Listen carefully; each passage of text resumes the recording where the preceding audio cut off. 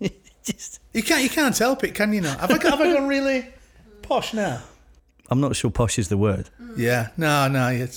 Affected. No, this is posh. I think this is proper Queen's English now. I'm getting a bit worried. Only if the Queen's the Queen of Wigan. Oh well. How no brown cow? Because that's what the Queen says. Yes. Why do people say that? No. It's the there is subtitles on this anyway, so we're all right. We're all right. Everybody understands me.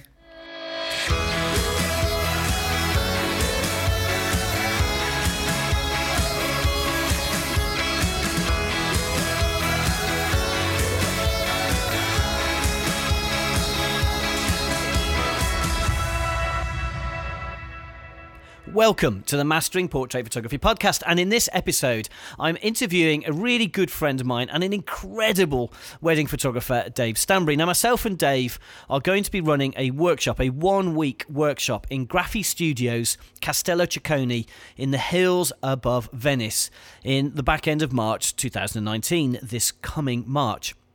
If you're interested in that, listen out for the details later on in the podcast. But I start the podcast by asking him if he can remember just how many letters he has after his name. Swear words or normal words? No, normal words. Let me 1, 2, 3, 4. So there's a few F's in it. I know, there's a few F's. Yeah, there's a few F's in it, in all categories of F. So 1, 2, 3, 4, 8, 12. Very good. Which is Fellow of the SWPP, Fellow of the BIPP, and latterly Fellow of the MPA. Mm-hmm. All in weddings? Yes. And why do you love weddings so much? Oh, that's a very, very good question. You can't answer every question I give you, and that's a very, very good question. That's a very good. No, I love wedding photography. When I first got into photography, I suppose it's a very generic answer. I wanted to photograph something. You know, everybody always wants to photograph something, and people seem to be the easiest thing to photograph, and there was always weddings going on, and I just loved. As you know, I'm a very social person. I love chatting to people, and there's nothing I love more than a good chin wag. So wedding photography just seemed to be the right thing. But I honestly feel that wedding photography found me rather than me finding wedding photography. It's just what I felt comfortable in.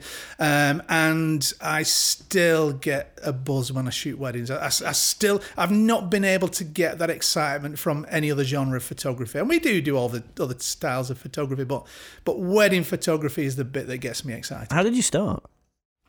What, in photography? Right. Well, go back to about 2 or 3 years ago when I was 21. My father bought me a camera, a Praktica BX20. And when he actually bought me this camera for my 21st birthday, his words were, "Now go and learn how to use it."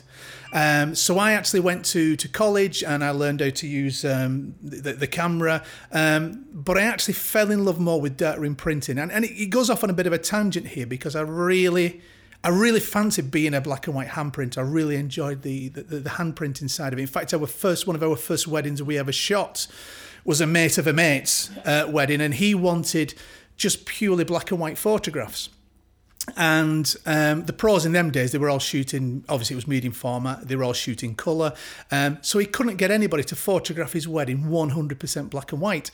So we shot the wedding, we processed the films, we printed the prints, and we actually did this guy a black and white wedding album.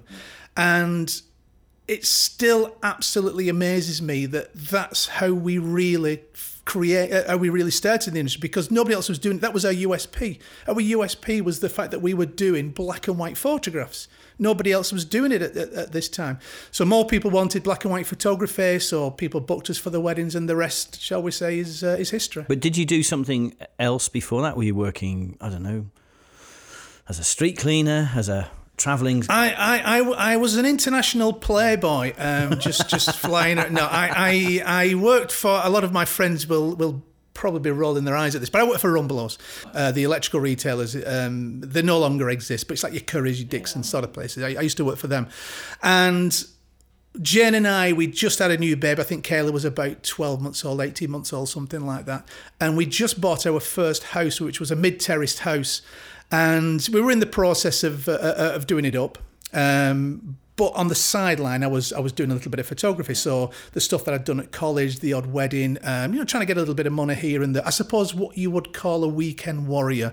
So that was how I first got into photography.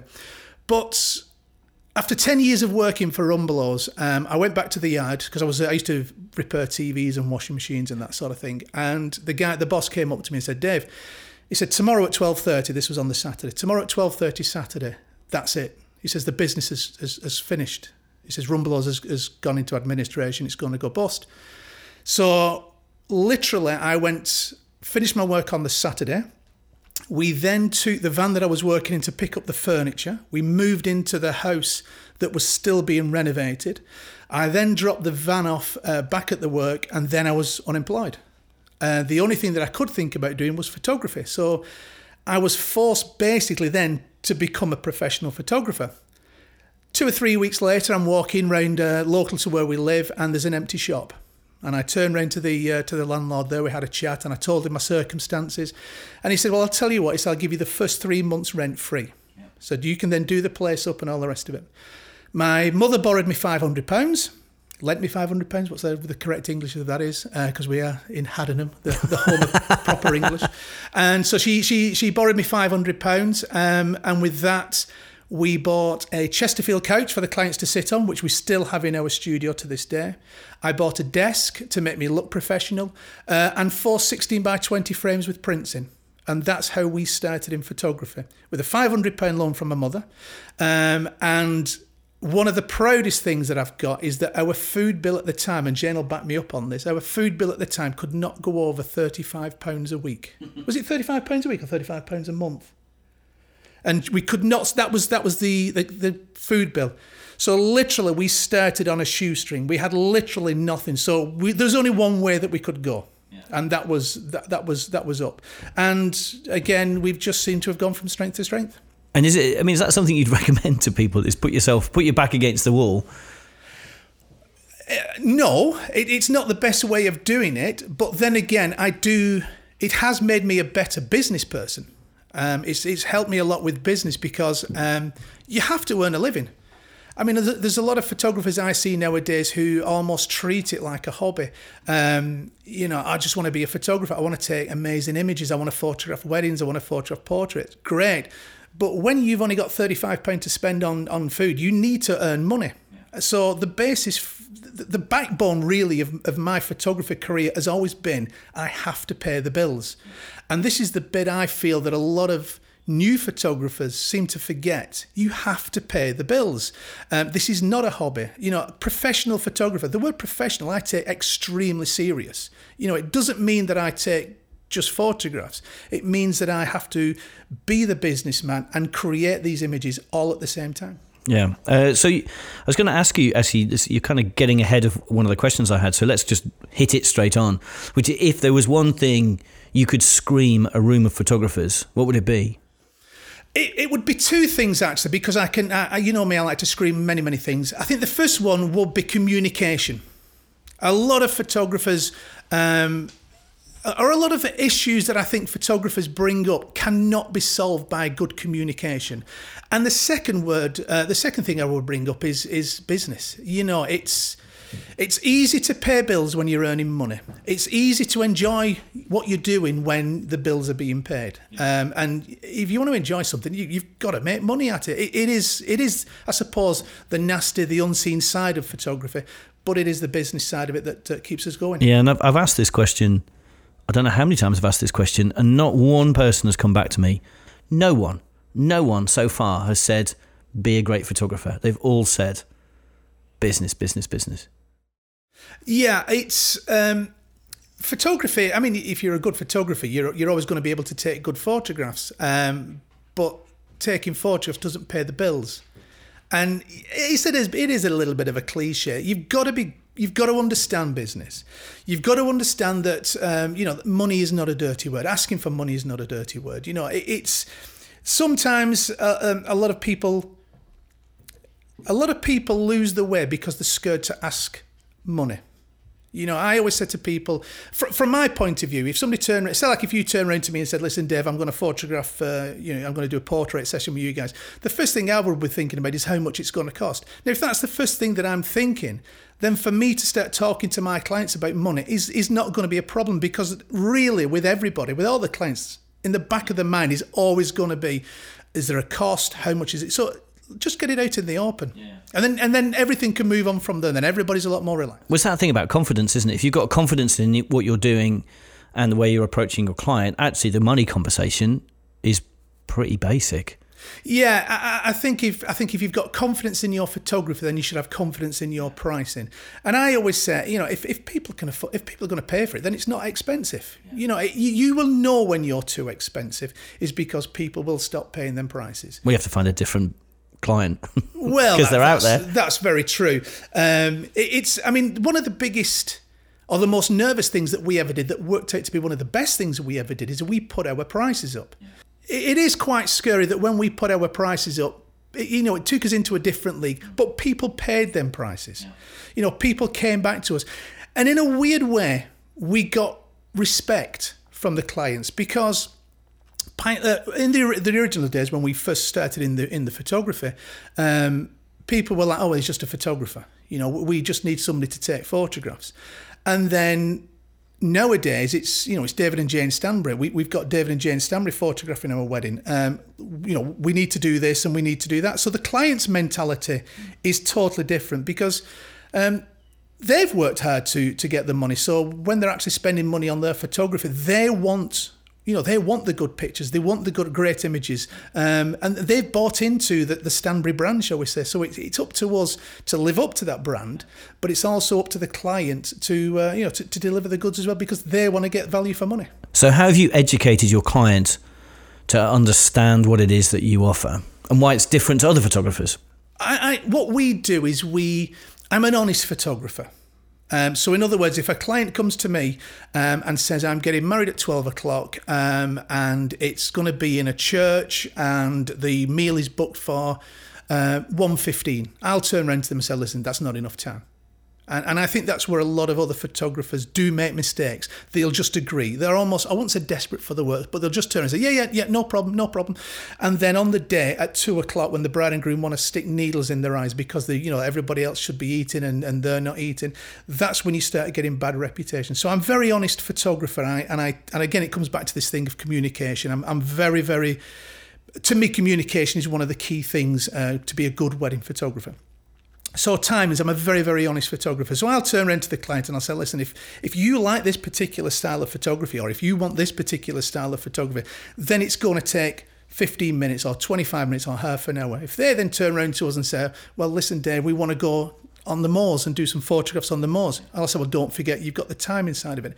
So it's all about communicating and giving, telling the clients and being honest with the clients.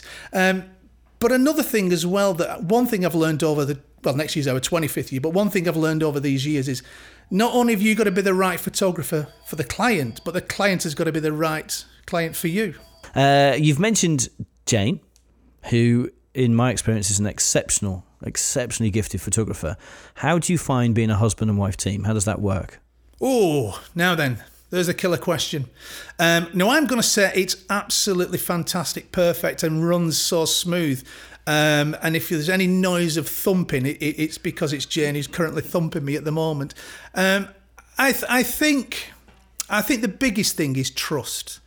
I trust Jane, and I'd like to think that Jane trusts me. So I know that when it comes down to the business side of it, we know our roles, we know what we're going to be doing. And there is trust that them jobs will get done. When it comes down to photography, I know that Jane is going to be delivering the goods that we need as a brand, because obviously Jane Stanbury, it's all part of the Stanbury brand. But the thing that works really good from that is that we're a husband and wife. We're photographing people who are becoming husband and wife. We've been through what they're going through. We've treaded in their footsteps. So Jane, I think, is probably the greatest bridesmaid that any bride will ever have. So when the bride's getting ready in the morning, she just has this ability to calm the bride down, and in a really nice way, just to keep the day flowing and just remind her, well, listen, we need to, there's timings and we need to keep going. And one of the best comments that we get is the fact of, Jane, she was so calming on the day. I think one of my greatest things is when we started to receive emails saying, hi, Dave and Jane. Yeah. That's when you know that the brand is getting through. You know that the teamwork is getting through, and the experience that we're trying to give to the clients. You know that that's working when you start getting emails saying, hi, Dave and Jane, just wanted to say thank you, or hi, Dave and Jane, we love your work. We'd like to come and have a chat with you and see, if how we could photograph our wedding. So that to me is probably the best thing. But unusually, or at least for me, I work with my wife all the time, but Sarah's not a photographer, so the roles are clear and distinct, whereas Jane actually is a really incredible photographer. I mean, even last night you showed me this beautiful image. How do you deal with the almost inescapable competitive part of it? Because you can't get away from it. Photographers are competitive, right? Oh man, no, oh yeah. Culling is interesting. Who does the culling? We do it together. Yeah, exactly. We cull together, and I love my images. She loves her images, and 2 days later, and a lot of blood on the dance floor, we've come to a collection for the clients. No, it's quite interesting how you see the style of photography that we've got. Whereas, obviously, in the morning, Jane's photographing the brides, I'm photographing the groom. So it's going to be totally different from that point of view. The church, Jane's at the back, I'm at the front. So there's parts of the photography that's totally different and totally unique. I'll give you an example. There was a photograph that I wanted. I lost my dad before I became a photographer, and there was this one particular photograph that I always wanted to grab, and this was a photograph of the groom and his father hugging, and that acceptance and that credibility from father and son. Excuse me. And then there was one particular wedding we photographed, and we were going through the culling, and I thought, nailed it. I've got the shot. That's the shot I've been waiting so long for. And all it was a dad, and he was hugging his son, and the faces, the emotion, it was all there. And Jane said, that's my image. And I said, no, it's not. It's not. It's my image. I said, I remember taking that image. It's my picture. And then she said, if you just look in the bottom left-hand corner there, you'll see a little blonde tuft of hair sticking up. And it was my hair. So yeah, I was in the background of the photograph. So I think that pretty much nailed the fact that it was her photograph.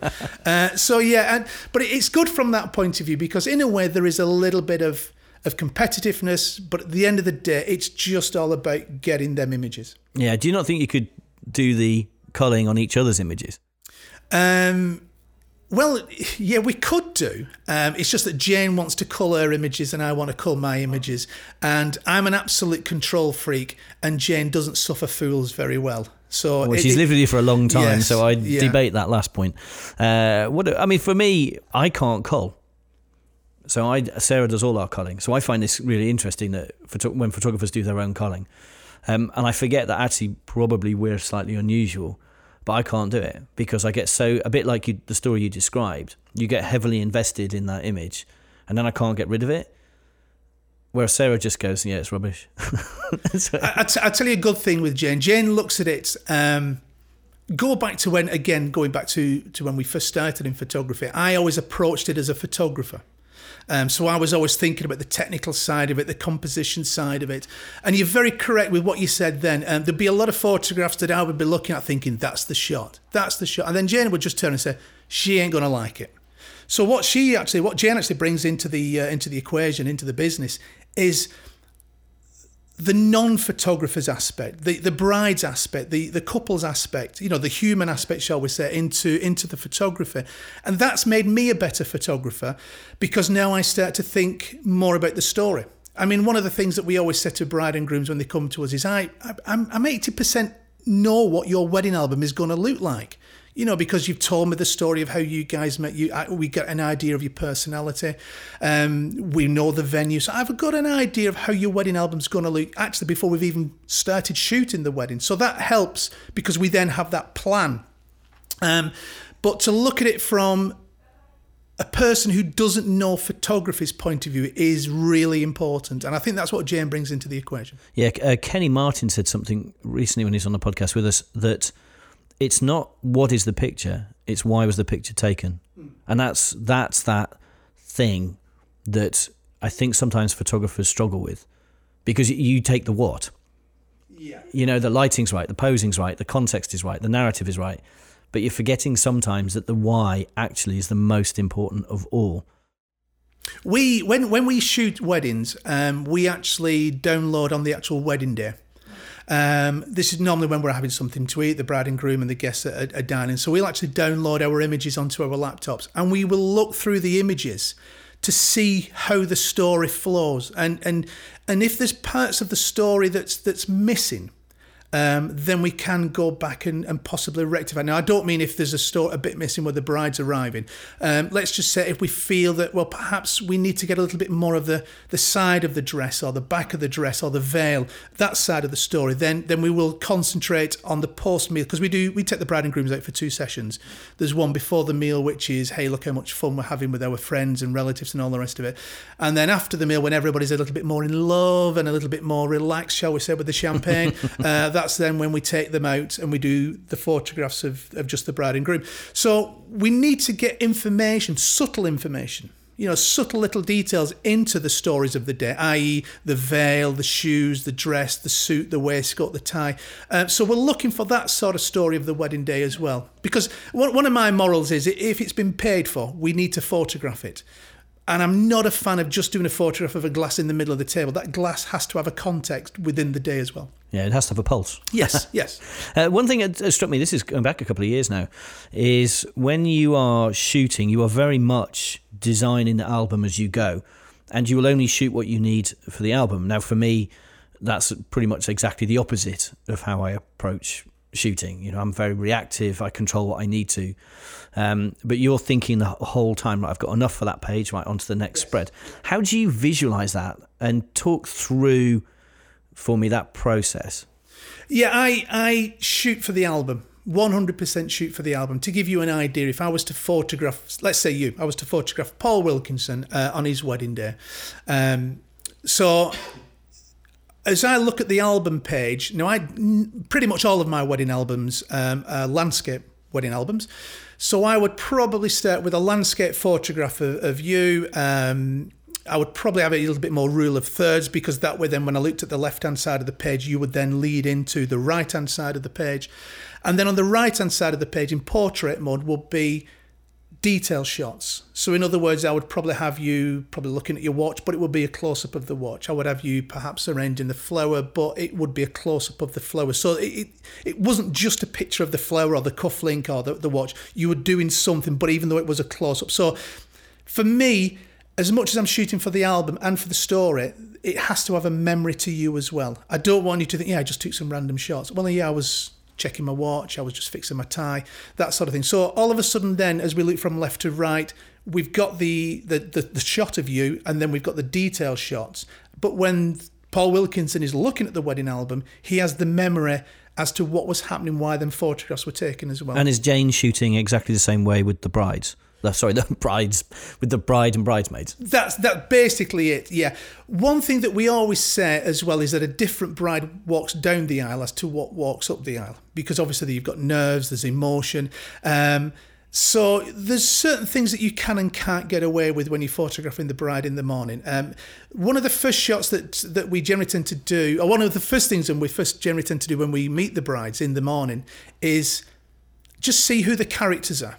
Just see what we can get away with. One of the first photographs I always take with the lads is the groom, the best man, and his entourage, his groomsmen, that sort of thing. Because what I'm trying to do is I get a photograph of the guys walking towards the camera. Now, some photographers say, that's a bit of a cheesy shot. Yeah, but what I'm doing is I'm looking for characters. I'm seeing who I can bounce off. I'm seeing how much I can get. Because every wedding party's got its characters. And that's all about creating the memories for them and the entertainment, shall we say. So in other words, if the groom is a very, very quiet guy, I can't be really, you know me, I like to have a bit of banter with people. So if I can't have banter with the groom, I need to find a groomsman that I can bounce off, just so that then we can bring the group together. Yeah, and you're working like that all day. All day through. So do all of your packages include an album? Yes. So you've always, that's it, that's what you do? Yeah, we do 3 different types of album. We have, obviously, there's the top of the range, all singing, all dancing album. And then we go down to what we call this our starter pack. We call it the celebration book. So everything comes in a wedding album. My first introduction to photography was actually my parents' wedding album. And it is impossible to explain this, but when you're looking at your parents' wedding album, it's the touch, it's the feel, it's the people coming to life. It's again, my kids never saw my dad, their grandfather. He died before they were born. So that to actually see granddad and to see grandma in the most beautiful. My mum was 21 when she got married, so to see grandma at 21 years, it's just absolutely invaluable. So that was my first experience of photography. My goal is to pass that experience on to my clients. If they can touch and feel that wedding album like I touched and felt my parents' wedding album, then that's my job done. And the one frustration that I sometimes get is when they turn around to me and say, yeah, but in 6 months this album's going to be put away. And I said, listen, I'm not photographing your wedding album for 6 months. I'm not photographing your album for 12 months. This is for 20 years, 30 years down the line. This is for your grandchildren to see how you looked, on the happiest day of your life. And that to me is what I'm trying to recreate. Yeah, and your business is based up in Wigan, which is in the northwest of Britain, northwest of England. The concrete jungle where dreams are made of. Is that what it's described? Or is that just how you describe it? And so interesting that dreams, because I came to visit you, was it last year or 2 years ago? Because I've always wanted to go and see Wigan Pier. Yep. So describe the look on my face when eventually you showed me Wigan Pier. Yeah, well, Wigan Pier was made famous by George Orwell with his book The Road to Wigan Pier. Well, Wigan Pier is I'm probably going to kill Wigan Pier. Actually. Paul Wilkinson came to Wigan to look at the world famous Wigan Pier. I'd always wanted to see it. And I think you honestly thought that there would be a Ferris wheel and there would be candy floss and a fun fair and that sort of thing. And what it actually is basically 2 railway lines that's been bent up at 90-degree angles because the coal truck used to come along, hit. And then it would tip the coal into the barge that then took it to Liverpool and then off to wherever it was going, or to Manchester. So literally, Wigan Pier is about 12 inches long, 18 inches long, 2 rail tracks. And we walked down to it because you wanted to see Wigan Pier. I've always wanted to see it. And still to this day, it is possibly the most disappointed look I have ever seen on a human being. I wasn't expecting a Ferris wheel. I was expecting a pier. I had honestly thought there would be something there I could go stand on and say, this is the heart of industrial Northwest. It made Wigan very rich, so I suppose it's got that going to it. But as far as the description of a pier, I think I'd love to see what the dictionary says a pier is. Yeah, I need to go look that up as well. Anyway, the reason for me drawing you into Wigan is to just ask you, what are the local market conditions there? What do you find that's peculiarly unique to the region in which you work? Are there any factors? Because you talk to photographers all over the world. So what is it about Wigan that you have to deal with that you find other photographers are not having to? Wigan is a working class northern town, and it's no different to any other working class town up and down the country. It has its pluses and it has its problems. People work hard for the money, so if they're spending £1, they want £2 worth of service for it. So that's where we decided to bring in the experience. I mean, I always say when I'm doing my talks and my workshops, you can either sell to the client on price if you're the cheapest photographer. You can sell on quantity, as in, I'm going to do an album and a pre-shoot and this, that, and the other, and all the rest of it. And with them 2 fields, you're always going to have a competition. Somebody's always going to be cheaper than you. Somebody's always going to be offering more than you. So we decided to go on experience. So the whole experience of having your photographs taken, and when that starts from the first impression. So when the client walks through the door, we don't talk about the wedding. It's, do you want a coffee? Do you want a biscuit? Do you want something to drink? Sit down, a pastry, something like that. Now tell me about your wedding and what's your plans and what's your themes and all the rest of it. So we bring the experience side into it. And the reason for that is because that's really what we're selling. I mean, people turn around and say, well, you're all doing the same wedding albums or you're all doing the same coverage. We're not. It's the experience that we are offering that is different. And that is what is helping us to really rise above the problems that the other markets are having now. Because let's just say we were charging £2,000 for a wedding album and somebody was charging £1,500 for a wedding album. Obviously, the £1,500 wedding album is going to sound more attractive. But if you think about the experience that you're going to have with us, and then they come in and they say, I'm sat in your studio now. This is a beautiful studio. But you come into our studio and it's very much, it's a seating area, it's the experience. You walk through the door and it looks luxurious. You feel as though you're buying into a product. And I'm very, very mindful that the experience is the first, second and third thing that we should be offering our clients. And that's what's keeping us going. Yeah, it's definitely an experience-led business, this, isn't it? And people forget that. They think it's about selling product. Well, in the end, you have to have some transaction, but what you're really selling are memories. Exactly. And for us, that's where the cost is. The cost for us is in the experience. We are two photographers. It's Jane and David Stanbury. People we've got the reviews that say, "Oh, Jane was fantastic." And this is the things that you can't put a cost on. It's all about the experience.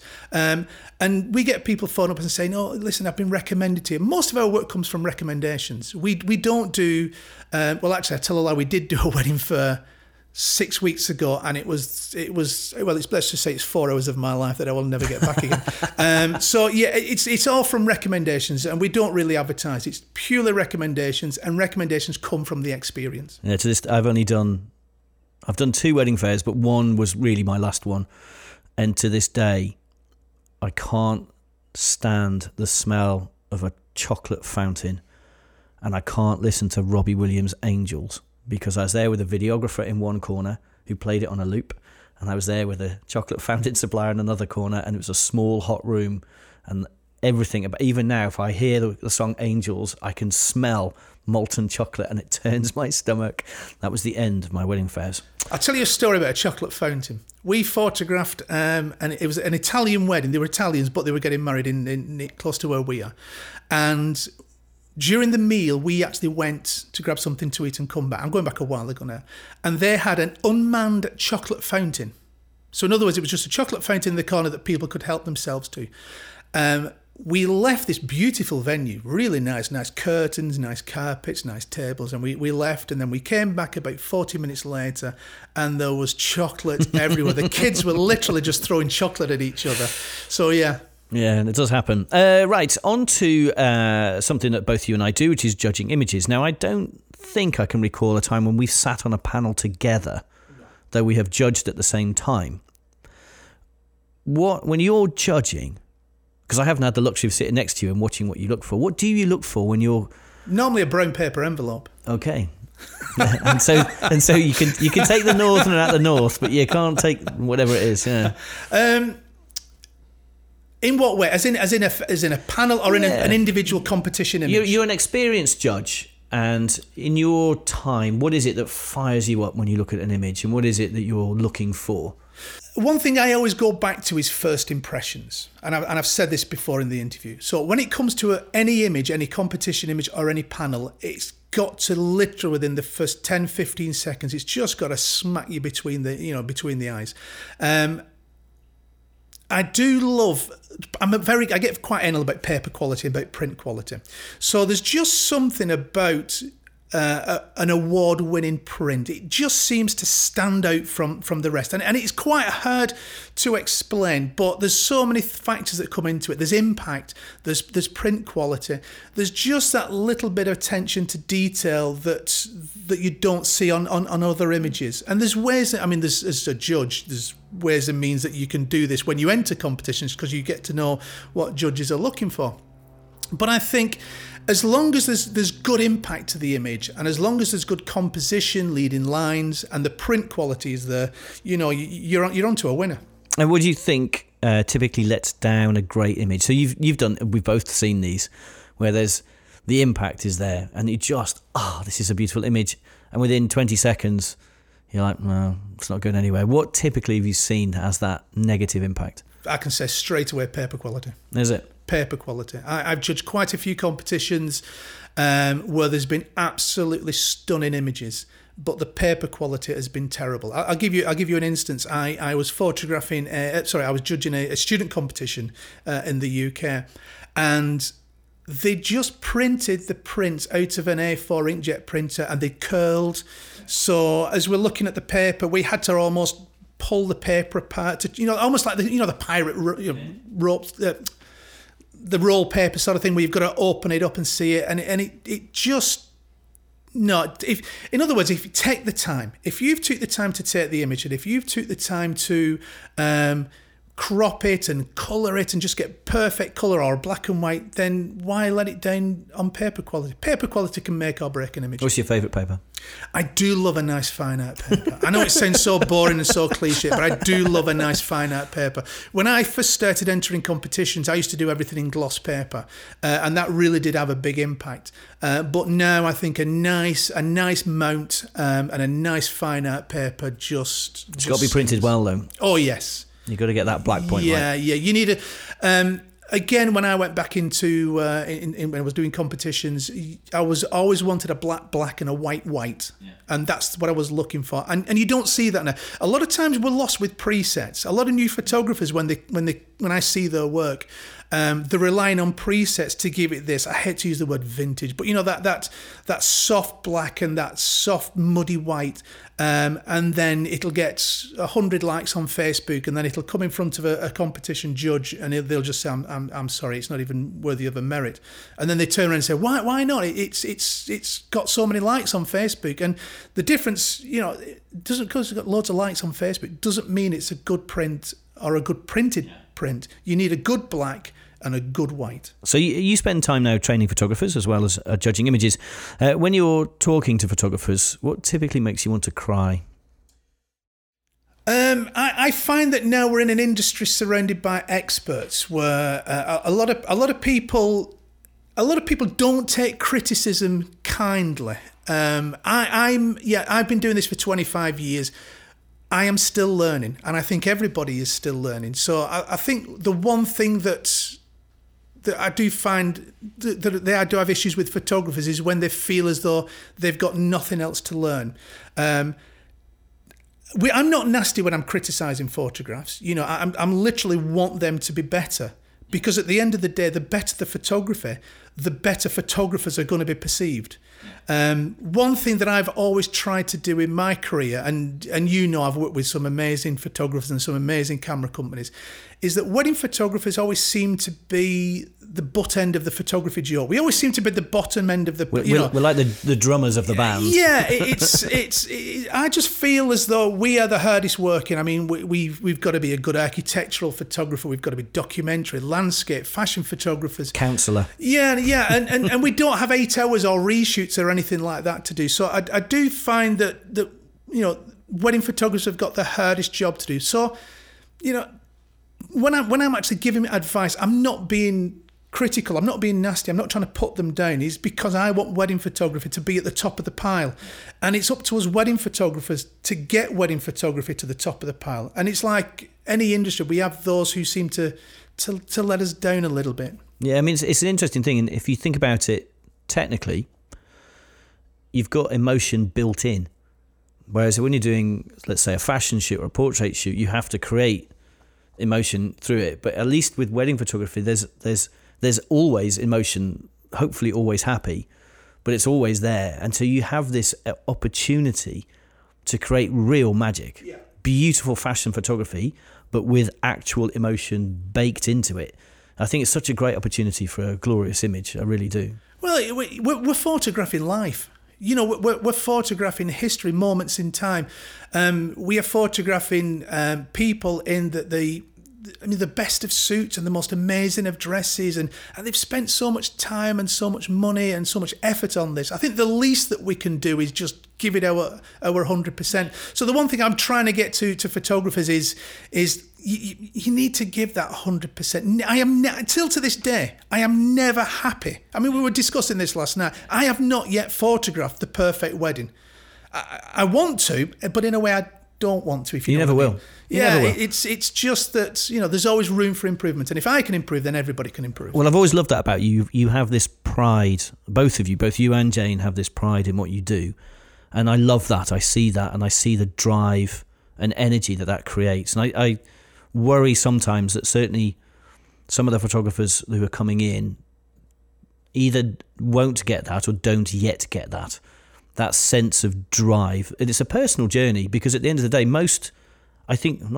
awful lot of people don't really know a great image that a photographer would call a great image. And you're aspiring to create these images that photographers are going to love as well as your client. But it's that drive to always be better, and that pride, real pride in what you do. And I think what you and Jane do is exactly that. When I'm dead and buried, these images are going to live on. And I know it's really cliche. Oh yeah, photography is going to last forever. But it is a case. That's what it is all about. I mean, we are just capturing a moment in time that's going to long live us. And I tell you what, I was watching a program. Who Do You Think You Are? And the one thing that always springs to mind is it's always the photographs. It's always the photographs that instill the memory. And I'm not going to go all salesman about USBs and online images and all the rest of it, but we are photographers. Our job is to produce photographs, and a photograph is a printed product. And if we are not printing photographs and we are not delivering photographs, then are we what? Are we photographers? Well, there are some that will argue we are. Well, to me, it's all about that printed product. It is for me as well, but mostly actually because it has a longer certain lifespan. We cannot predict the lifespan of a JPEG or a TIFF or a PSD, because formats evolve. I mean, already, I own a laptop that doesn't actually have the USB slots that we've been selling for the past 5 years. And prior to that, I owned a laptop that didn't have the DVD slot that I've been selling for the 5 years before that. And I still have my design work for my degree course on a big pile of 3.5 inch floppy disks. Cannot read them. And there's all this work on there I want to retrieve. And on the other hand, though, I have a big folder in the attic of some of the stuff we printed from my days at university. I have all of it. So for me, a print has an archival life that software won't. It cannot. We can't predict what software is going to do. I can tell you the pigment on that paper will last 150 years. I think there's just something about it. Again, perhaps it comes back to the experience. I don't know, but the actual physically touching and the passing around the photograph. And I mean, one of the things that we do now with our clients is the preview album is just a selection of prints that they can then take away with them, because they get the slideshow, which is to music, and a selection of prints. And what I want to do is, whilst they're watching the wedding photographs on their television, I want them to be passing these prints around. It's a communal thing. I want people to be involved with the photography, with the wedding album. Yeah, that's really interesting. As a photographer, you're always busy. I know you're on the you're a presenter, you're a judge, you're a trainer, and in amongst all of that, you're a photographer and a husband. Do you take time off? How much time do you take off? Do you take a couple of days a week off, or do you just work 7 days and take it when you can get it? Oh, well, I think every day is a holiday, isn't it? We try and get time off. We're starting to try and get more time off now than we used to do. We're actually going to Venice next week, Jen and myself, for a couple of days. And this is the frustrating thing. I've just come back from Iceland, and I was doing some photography in Iceland. And I wanted to try something different, so I tried landscape photography, which to me is like a break is as good as a rest sort of thing. And I remember doing these photos thinking, if only I had a bride and groom here. Yeah. And I was on this black beach, I'm thinking, if only there was a bride and groom there. So we're trying to get a break in Venice, but now I'm thinking to myself, there's a couple of guys and a couple of models over there. Perhaps we should give Don't them. do it. Don't do it. Take your break. I'm just thinking to myself. Take your break. Believe it or not, this is going to be our 4th visit to Venice, but I've only ever flown in and out of Venice. Right. I've actually spent 24 hours in Venice once, which was after a trip to the castle. And so I'm looking forward to just having a couple of days just in Venice and just getting lost with good food and good wine. And you are going to love it. Okay, so at this point in the interview, I thought it'd be a good opportunity to step in and give you a little bit of detail about the workshop myself and Dave are hosting in Graffi Studios, Castello Ciccone. It's the castle they own in the mountains above Venice. It's going to run from the 25th to the 29th of March. That's the 25th to the 29th of March of this year, 2019. If you're listening to this in 2020, I'm really sorry. It's already happened. The cost of the week is going to be £795, but that excludes flights and your accommodation. But we will take care of your transfers, your lunch at the castle on the Tuesday, Wednesday and Thursday, dinner on the Monday and Thursday, and of course a trip to Graffi Studio so they can show you just how amazing their factory space is. Again, the cost of that week is £795. There will only be a maximum of 10 or so delegates, so you will get plenty of opportunity to chat with myself and Dave, who have both run very successful photography businesses, social photography businesses, whether in Dave's case it specialises in weddings or in mine it specialises in portraits. We're going to do portfolio reviews. We're going to do hands-on workshops. You'll get a chance to try the stuff out that we're talking about.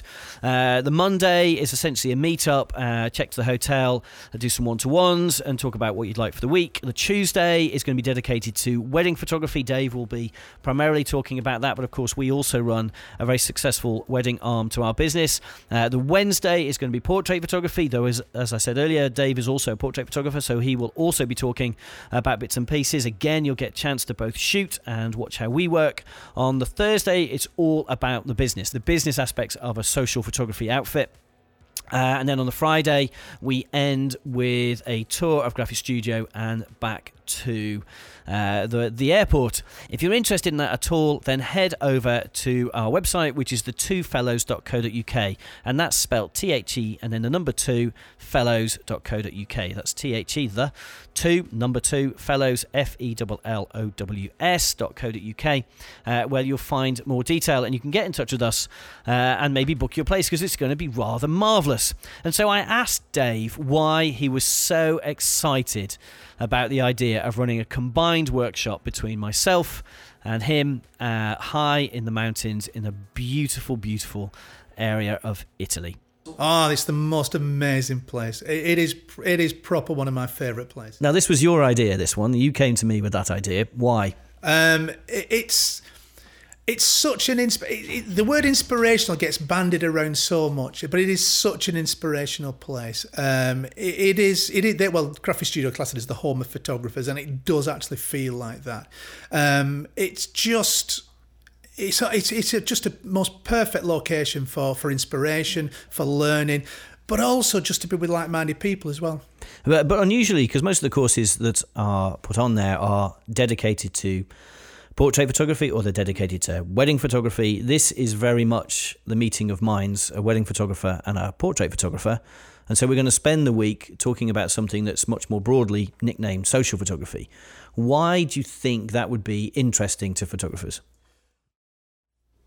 You're quite right. A lot of workshops are always one direction. It's always either just weddings or it's portraits or whatever it's going to be. For me, I think there's too many aspects of photography just to be tagged into one. Portrait photography is something that's very close to my heart, and I've said this before. I think you're one of the greatest portrait photographers I've ever met. So as much as wanting to do a wedding photography and a portrait workshop, I want to learn from you as well. So I'm going to bring that one in. But they're very similar. Weddings and portraits are very similar. But as much as they're similar, they're very different. So the approaches need to be very different as well. And I just think that to be a good wedding photographer, you need to be good with your portraits. And I think to be a good portrait photographer, you need to have aspects of wedding photography into it. There's the pressures, there's the meeting people for the first times. And I just think it's a happy match between the two, because a lot of photographers, when they start the businesses, there are very few that will do just weddings or just portraits. They will probably combine the two. And trust me, and you know this, the approach to the two is as much as it is similar, it is so different. So I just thought that the idea of a portrait photographer and a wedding photographer coming together to do a workshop, it just ticks so many boxes. And it's the workshop that I would want to go on, which is the reason why I wanted to do this, is because as much as I want to learn wedding photography and portrait photography, the fact that we've got two people doing that from different angles and then from the same angle. Am I sounding really like? But you got a little bit obtuse there, but it's fine. It's hard to explain, but it is just, to me, it's the workshop that I would love to go on. I think you hit it on the head, which is when you talk about wedding photographers or portrait photographers, typically, certainly for most businesses as they start out, you're a combined people photographer. It's weddings, it's portraits. Very often it's newborns and babies and things as well, and pets. And you see these, you call them general photographers, but actually it's all about people and relationships. And what I'm really excited about is being able to talk from two different angles, or two different emphases, or emphases, I suppose, where you call yourself a wedding photographer, I call myself a portrait photographer, and yet both of us do a pretty healthy combined business. Okay, you're talking to the converted here. One of my frustrations over my 25 years in business is the fact of, if I'd have done workshops or attended workshops and learned, then sometimes I'm frustrated as to where could I have been. After 25 years of making mistakes and then trying to put their mistakes right and then just moving on from that. It's sometimes I think to myself, if I'd have just done a workshop like this, where would I have been at this stage? Now, as much as I'm thinking that I'm a firm believer in that everything happens for a reason, but just the thought of, we must have nearly 50 years experience in photography and business between us. It's invaluable. And one thing I always say to new photographers is, how many really, really good photographers do you see? We're talking really, really good photographers who have no work on, who are struggling. And you think to yourself, their work's amazing. How come they're not getting the business? How come they're not working? And the thing is because over the years that we've been in the past, is we know what's worked and what hasn't worked, and we've put these things right. So the idea of picking 50 years of experience on portrait and wedding photography, for me, is a real no-brainer. And any experienced photographer out there, let alone new photographer, to me this is something worth coming on to, as well as just for the experience and my God, are we going to have a laugh. And it's going to be in one of the most beautiful settings that you can imagine. I will put the details of the Two Fellows seminar at the bottom of the podcast, so I'll talk about it in the closing notes, and I will also put it up onto the website, so anybody's interested. So last few questions, I suppose. What's the best Christmas present you've ever had? And not one you bought for yourself. The best Christmas present. I'm going to rephrase that. The best Christmas I ever had was... Whoa. Well, it was a present. It was a present. it was a present. You can't change my script. All right, then. The best Christmas present was when the family went to Tenerife for Christmas. And it was something that we'd always planned on doing for years, because Christmas is a very, very busy time of the year, as us photographers know. And I'd always had this dream of just spending Christmas in the sun. Anyway, we decided one year that we're going to clear Christmas. We're not going to do any work over Christmas, and we're going to go to Tenerife for a week. And there was obviously Jay, myself, and our 3 children, and it was just the best week ever. Brilliant. It was fantastic. What's the best photography book?